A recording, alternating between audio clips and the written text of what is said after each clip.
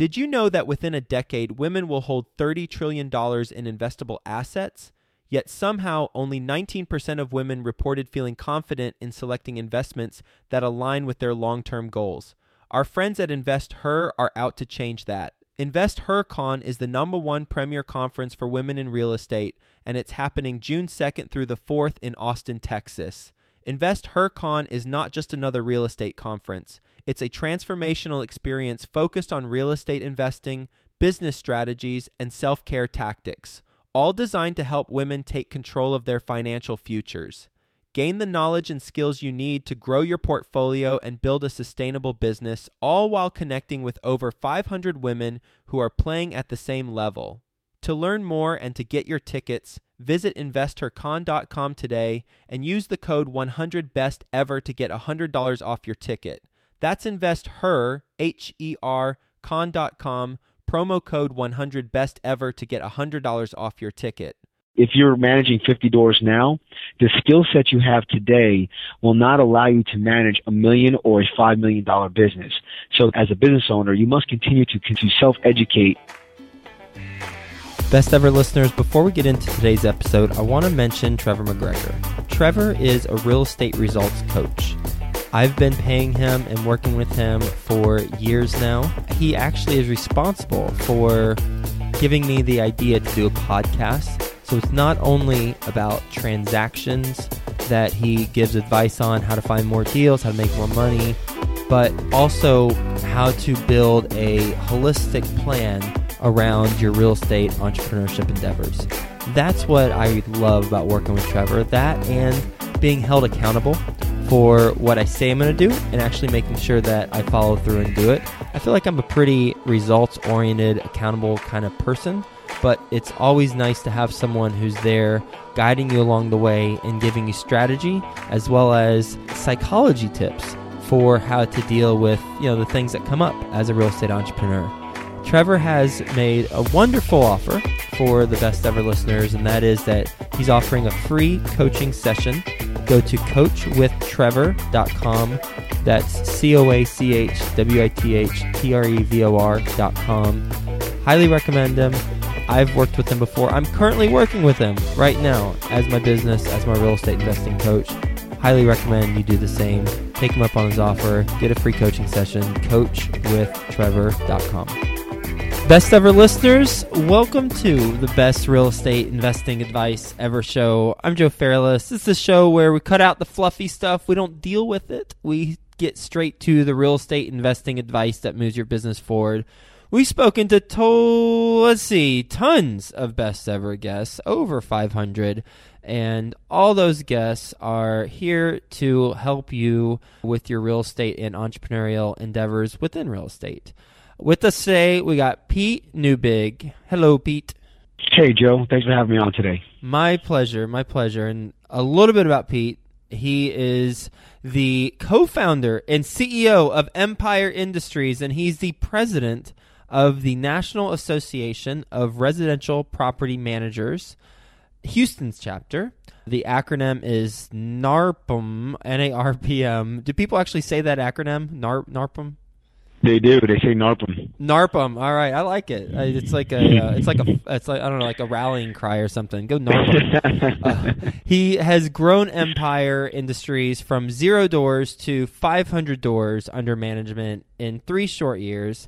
And as you can imagine, because he is the president of NARPM Houston chapter, he is also based in Houston. You can say hi to him at EmpireIndustriesLLC.com. With that being said, Pete, you want to give the best ever listeners a little bit more about your background and your focus now?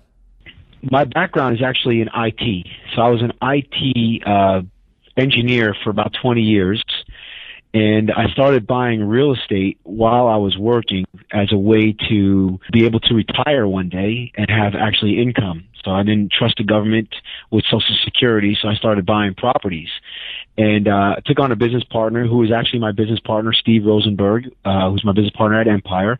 And he and I bought an apartment complex, and then we bought a bunch of homes. And we realized when we bought about 20 to 22 homes that we started having management challenges. And you would think that when we started having management challenges and we were starting to lose money, that we would stop buying homes. Well, that wasn't the case. We actually bought more. Obviously, in hindsight, we probably needed to not buy anymore and actually stop right then and there. But we ended up buying about 31, 32 homes in about less than 3 years. And we were having lots of challenges. Challenges with putting in good tenants, challenges with having good maintenance guys, getting the properties made ready, going through eviction processes. It was just a challenge. And finally, one day, we decided we had to do something about it. Steve and I created Empire, and Empire was built originally just to manage our properties. So we got a system. We actually sat down and created like an org chart. We created process and procedures. We gave each other job descriptions. We determined who was going to deal with what. And from there, we ended up hiring our first staff member, mainly just like an administrative assistant / property manager, just to run our household deals. And the funny thing happened was we're involved in a lot of investor groups, and a lot of investors were having the same challenges that we were having, and they asked us if we could help them and manage their properties. And we didn't really know what we were doing on the management side of things, but we said sure. And before we had doubled our portfolio as far as managing properties without even having a website or doing any kind of advertising, just from word of mouth and people realizing that we had challenges, we were able to solve them, and they wanted us to solve their challenges. I talked to a lot of property managers who have, I'd say, 50 to 100 doors, and I don't know how many clients they have, but they're managed about 50 to 100 doors, and their challenge is getting out of the business and working, kind of overseeing. What's the whole E-Myth thing? You work on your business, not in your business, on your business, not in your business. What would you say to them? I see that a lot. At NARPM, we have a national convention. I talk to property managers all over the country, and you can tell the ones who are the operators versus the ones who are the business owners. And I would say the main thing is, the first is a mindset. You all start with the mindset. And so when you talk as a property manager, do you tell people that you're a property manager, or do you tell people that you're an entrepreneur? Do you tell people that you're a business owner? And so early on, even though I was the bookkeeper, the leasing assistant, the realtor, and the property manager, even when I was doing it all, I was telling everybody, I'm an entrepreneur, I'm a business owner. With that in mind, the next step I would tell those folks to do, create an org chart, and then determine which task do you not like doing the least. Which one do you like doing the least? And for me, it was the bookkeeping. So as soon as I hit X amount of revenue, I said I'm investing that into a bookkeeper. Now, it's very challenging to do that because a lot of people they don't want to hire that person because there's fear, and you need to get over that fear. And they also have a fear of like, well, I was just making some money, and now I'm not going to make any money. And I would tell you that you might have to go without a paycheck or a smaller paycheck for a short period of time so that you can grow the business. Because if you hire those people, you'll never get out of doing everything, and you'll never be able to grow past 50 or 100 doors. Once you get to that point, how do you continue to scale? Sales and marketing become really huge. I know one of the biggest challenges for property managers is getting the leads, because we have just a small target market, and because most people that own property, they think it's easy, so that there's a lot of self-managing out there. And you really have to have strong marketing. So work on people's pain points and really market that property, and market your property management. And you do that effectively by utilizing and leveraging realtors, by internet, and by mailers. Those are the three big ways that I've seen property management companies grow their business. And of course, it's all about, the message that you send. But those are the three big ways. Now, when you start growing your business, again, you start handing off more of those roles that you as the business owner do. And I'll say the other thing too, as you grow, if you're managing 50 doors now, the skill set you have today will not allow you to manage $1 million or a $5 million business. So they must continue, as a business owner, you must continue to self-educate on business, not on property management. you have to do the property management stuff, but you also have to educate on business by either hiring a business coach, going to business seminars, sales and marketing seminars if you're not really good at that, and continue to work on yourself. So as you grow as a person, your business can grow. If you do not grow as a person, your business will never grow. For you personally, when you were managing yours and Steve's portfolio and then you grew, what skill set or skill sets didn't you have then that you have acquired since then? I would say the main skill set that I did not have then was leadership skills. I'm still working on them. I'm still not a great leader, not where I want to be. I don't think you'll ever be like this perfect leader. I think it's one of those, deals that you always continuously to work on. But I was very difficult to work for early on in my career because I was so high strung and everything needed to be done perfect and just get out of my way, I'll do it. And so those are poor leadership skills. And today I have a much better demeanor. I encourage people better, and I'm a lot easier and a lot better to work for. And I allow people to grow, and I allow people to make mistakes sometimes. And I don't get overly concerned about it because it's just a learning experience. Did that come with time, or was there a specific thing that taught you, a person or organization or some tip or like a video that taught you that? It's not time, because if you're a certain way and you don't want to make a change, time can pass you by and you'll never be different, right? You're the same person you are today 20 years from now, except for the books you read and the people you meet. And I truly believe that. That's not mine. That's Dave Ramsey's quote. And I truly believe that. I listen to about 2 audiobooks a month.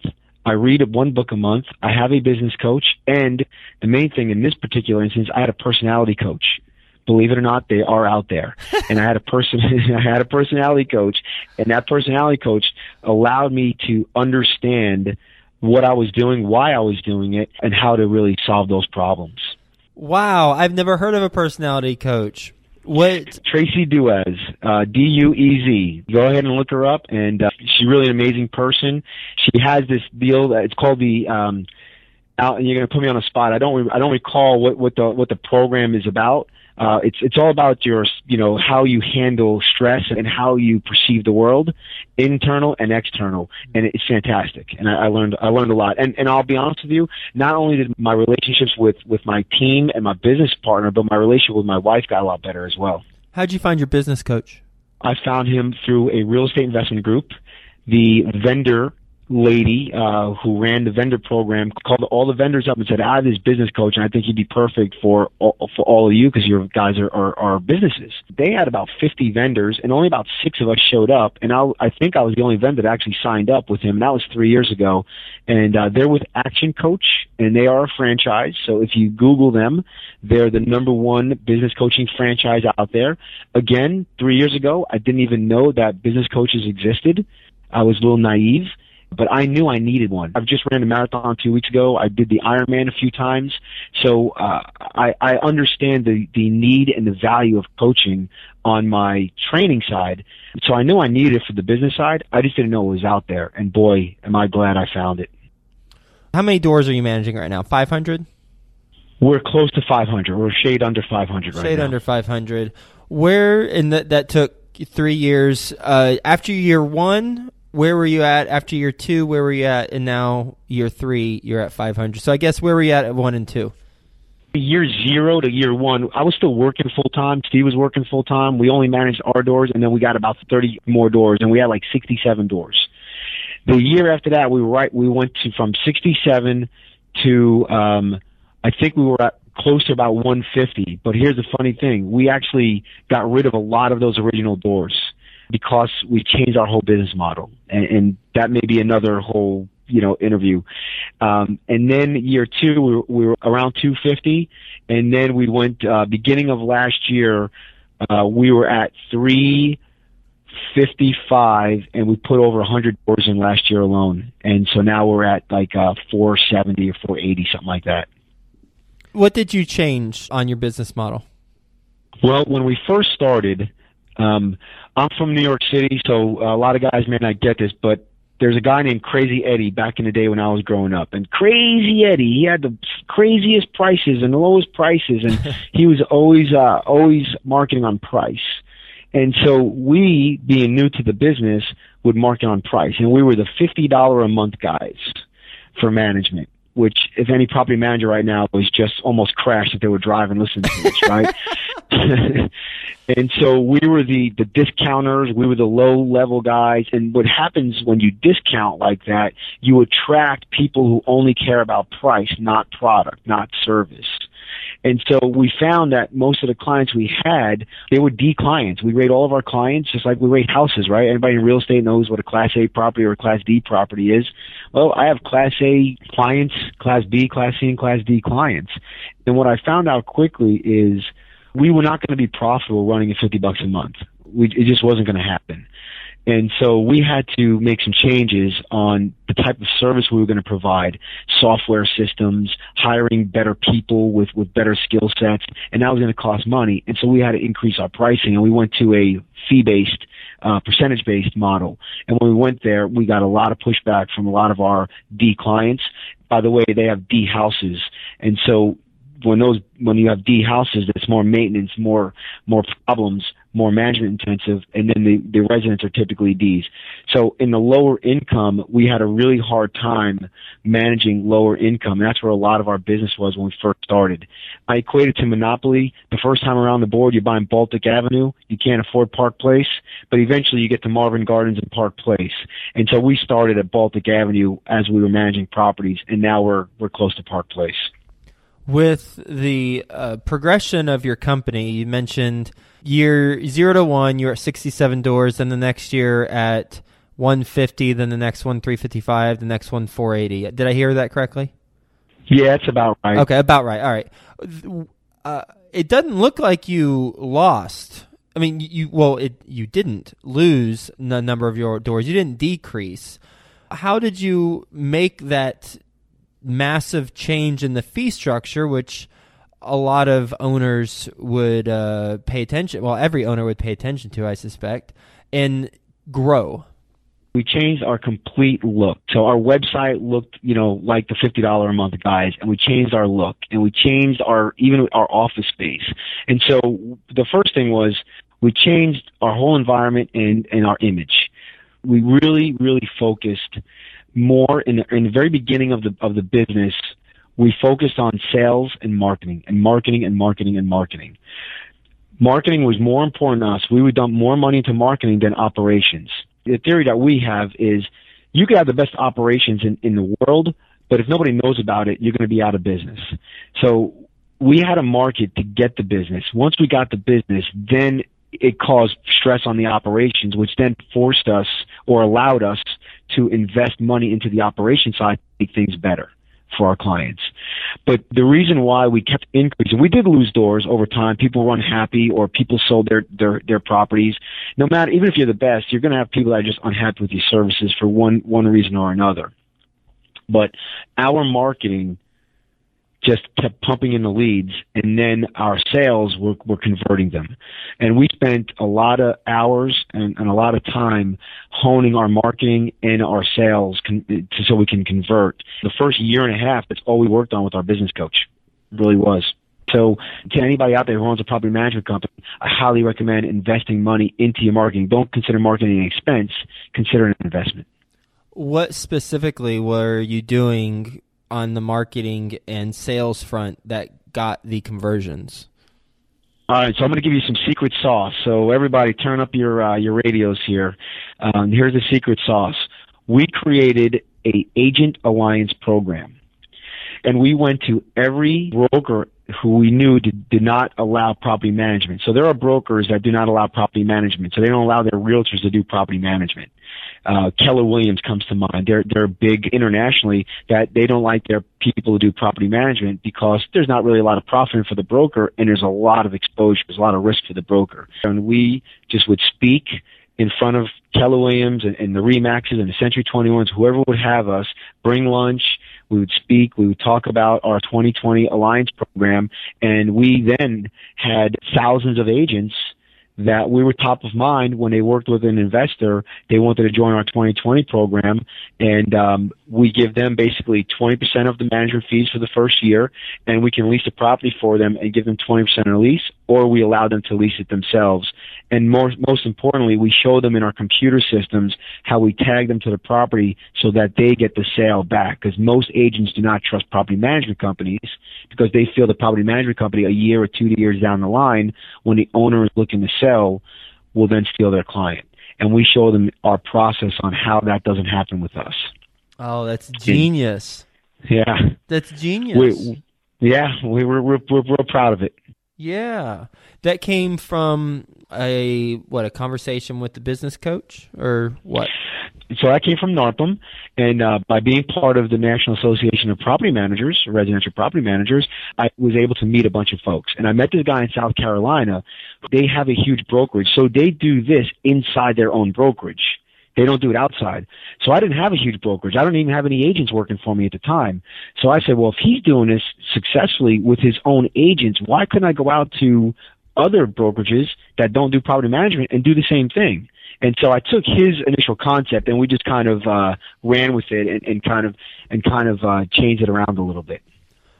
I'm going to switch gears a little bit. For any best ever listeners who are out there, they have a portfolio of their own properties, and they're like, I'd like to create a property management company and follow in Pete's footsteps. How much, and you don't have to say your company, but just generally based on your experience or what you've heard through NARPM, and I love saying NARPM now. That's like my new word. Based on what you learned through NARPM, how much would be reasonable to project to make on a per door management basis? And when I say that, I mean how much profit in 12 months, if you manage someone's house over 12 months, how much, just on average, what's the ballpark figure that you think someone should expect to make as a property manager? Because when I hear people manage 1,000 doors, 500 doors, 200 doors, I'm trying to associate, well, what does that mean from a profitability standpoint? And I know there's all sorts of variables and exceptions, but just generally, what would be a good estimate? A good estimate. Now, yeah, so there's many different variables, but I would just say if you are not doing the work of the property manager yourself, so in NARPM, they categorize small, medium, and large. So a small company would be anywhere from 1 door to 250. A medium would be 250 to, I think it's 500, and then a large would be 500 and above.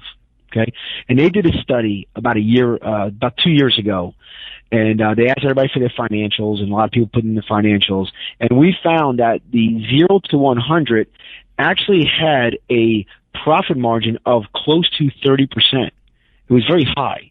And the main reason was because their cost of labor was very low because they were doing the work.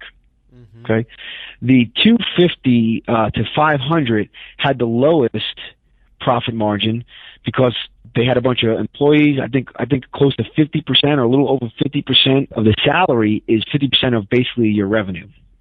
So they were running anywhere between 15 to 20%. So they were lower than the 0 to 100. But then what was pretty interesting was after the 500 and above, those guys were running at over 20%, which I think is a pretty good profit margin for almost for any business. Mm-hmm. And they were running, we had one company at 40%, which I got to go talk to them because I'm not sure how they do that. I have to bring them on the show. I got to learn that too. Yeah. So I think that you can run the business between 18 and 20%. We are, just so you know, we run hours between 13 and 15%. We're lower because we spend a lot of time and money into coaching, seminars, training our people. So we're very big in investing back into the business, and we're willing to give profit up for that because we know it's going to pay off years down the line. Very helpful. Thank you for that. What's your best real estate investing advice ever? Best real estate investing advice ever is don't just let the spreadsheet dictate if it's a good deal or not. And what I mean by that is When I started my real estate investing career, I used to look at cash on cash return. And if I saw 30%, I thought it was awesome. Well, 30% means that it's probably too good to be true. And if you buy something that's low income, the 30% rate of return, most likely it's not a true 30%. So when you're doing your numbers, don't just let the spreadsheet be a portion, and maybe even a big portion of your decision making, but don't let it be the only part of decision making. Ready for the best ever lightning round? I'm not sure. I'm a little nervous, but let's shoot. You're from New York. You can handle it. First, a quick word from our best ever partners. Do you have a fix and flip project that needs financing? Then go to fundthatflip.com. You can do the online application. Takes as little as 5 minutes to see if you're approved. And then you could be financed within 7 days. Pretty quick stuff. They're an online lender. They specialize in fix and flip projects. Go to fundthatflip.com. Best ever book you've read? Best ever book I read, Think and Grow Rich. Best ever personal growth experience, and what'd you learn from it? Well, it was that Tracy Duaz personal coaching deal, and I learned to be a better leader. Best ever deal you've done? Oh man, I bought a house in an area called Oak Forest about 10 years ago for $78,000. The land today is worth $250. Not a bad deal. You said the land today, but you bought the house. Did you tear down the house or just the land? I'm about to this year. I'm gonna build and I'm gonna move in there. Oh, you're moving in yourself. I'm going to move in myself. I've been renting out for 10 years and did not expect the value to go up as it did. But yeah, the land alone is worth $250, and new builds are selling for $700 to over $1 million in the area now. When I bought the house, everything was selling for $70,000, $80,000. Wish I would have bought 10 of them, but I let the spreadsheet dictate where I was buying my houses, and I bought 20 of them down in the low income area. I'm still kicking myself on that one, Joe. Best ever way you like to give back?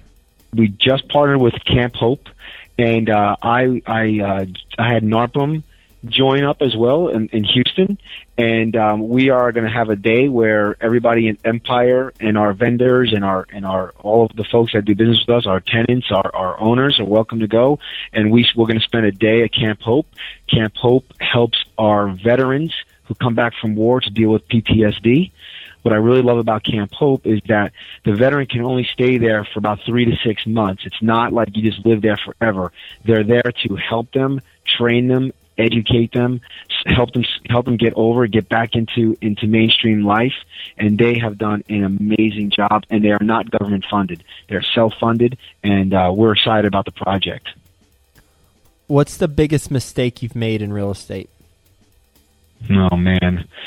I lost my life savings buying a 100-unit apartment complex. We had the wrong business plan, and I lost not only my life savings, I lost some of my mom's money. She was an investor in a deal, and I'm still upset about that one. What was the business plan, and what should it have been? It was a Class B apartment complex in between two other Class D apartment complexes. The business plan was, we're going to go ahead and rehab this puppy on the inside, and we're going to make it a Class C, and we're going to get better tenants, and we're going to have the best property in place. It sounded good at the time, except for our property doesn't have a fence around it at the time, or it still doesn't. So these other Class D properties would just walk in between, to get to each other, would walk through our property. So we can never really get better clientele. So we spent a whole bunch of money rehabbing on the inside of the apartments by doing, brand new bathrooms and kitchens, and we could never turn it around. We probably most likely should have spent all the money building a freaking fence around that thing and keeping all the riffraff out. And then we could have then spent a little money doing upgrades. You live and learn. Yeah, so you were pumping money into it, and it was just maybe getting burned quite literally by the residents who were there because there just wasn't the right profile. Exactly. So people would come in, they would, get evicted. Since the property wasn't making great money, it was very hard to get a good management company in there. So we tried to self-manage by just hiring people off the street to run it. The manager was stealing from us. The maintenance guy was stealing from us. It was just one thing after the other. Then we had a balcony fall down, and the building department came and slapped some citations against us. It was just a bad deal all along. And we blew through all our money on investing on the inside of the properties where it really didn't help. I want to prepare you that the next question I ask as a follow-up to this is going to be a little hard, and it's going to be scratching the open wound. You prepared? Okay. Describe to me the conversation with your mom after you lost the money. Oh man, that she said she's funny. She said my finance guy told me I was going to lose that money after I told him I bought an apartment complex with it. So she's like, it's going to help me on my taxes. There we go. Oh yeah, not my finest day, but I was a green investor. I was very new. It was actually my first deal. I wasn't the lead partner.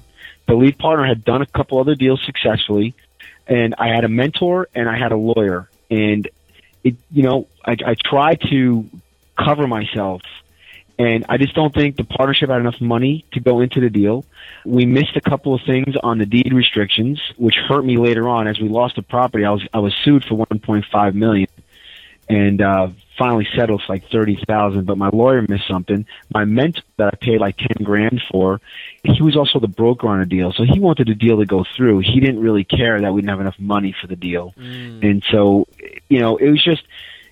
I will tell you this: I'm still friends with the lead partner. We did another deal together that was semi-successful, and we're still buddies today. But we took it in the shorts in that one. You said deed restrictions. There were some things missed. What was that? I'm sorry, not the deed restrictions. I'm sorry, the mortgage. What do you call that? Not the deed, but the mortgage deed. So I'm drawing a blank here, Joe. But when you sign the mortgage, there's these mortgage papers, and one of the check boxes says, if we have to take back the property, and I'm paraphrasing here. Yeah. If we have to take back the property, but we can sell the property for more than you owe, you're going to be indemnified. Okay? And if that box is checked, if they sell the property for more than what we owe, then we're indemnified. In this case, they didn't check the box. And so when we did lose the property, we owed about $1.5 million. The bank took it back from us and sold it for $2.1 million. So they made $600,000. And they turned around and tried to sue us for $1.5 million.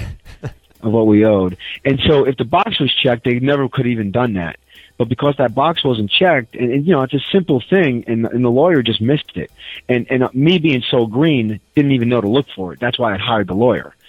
And sometimes you hire the professionals, and they don't help. Most times they do. Yep. The alignment of interest there is critical, too, with the coach/broker in the deal, where they don't really... It's the waters get really muddy fast whenever they have a financial interest in you closing. Correct. And you try to find the good in people, and this guy's still in business, and he's helped a lot of people. He just did not help me on that deal on that day. What's the best ever place the listeners can reach you? Our website, www.empireindustriesllc.com. And we have tons of information. We do a lot of blogs. We have a lot of free information on our site for investors, property managers, and realtors. And it's a great site to go to and get some education.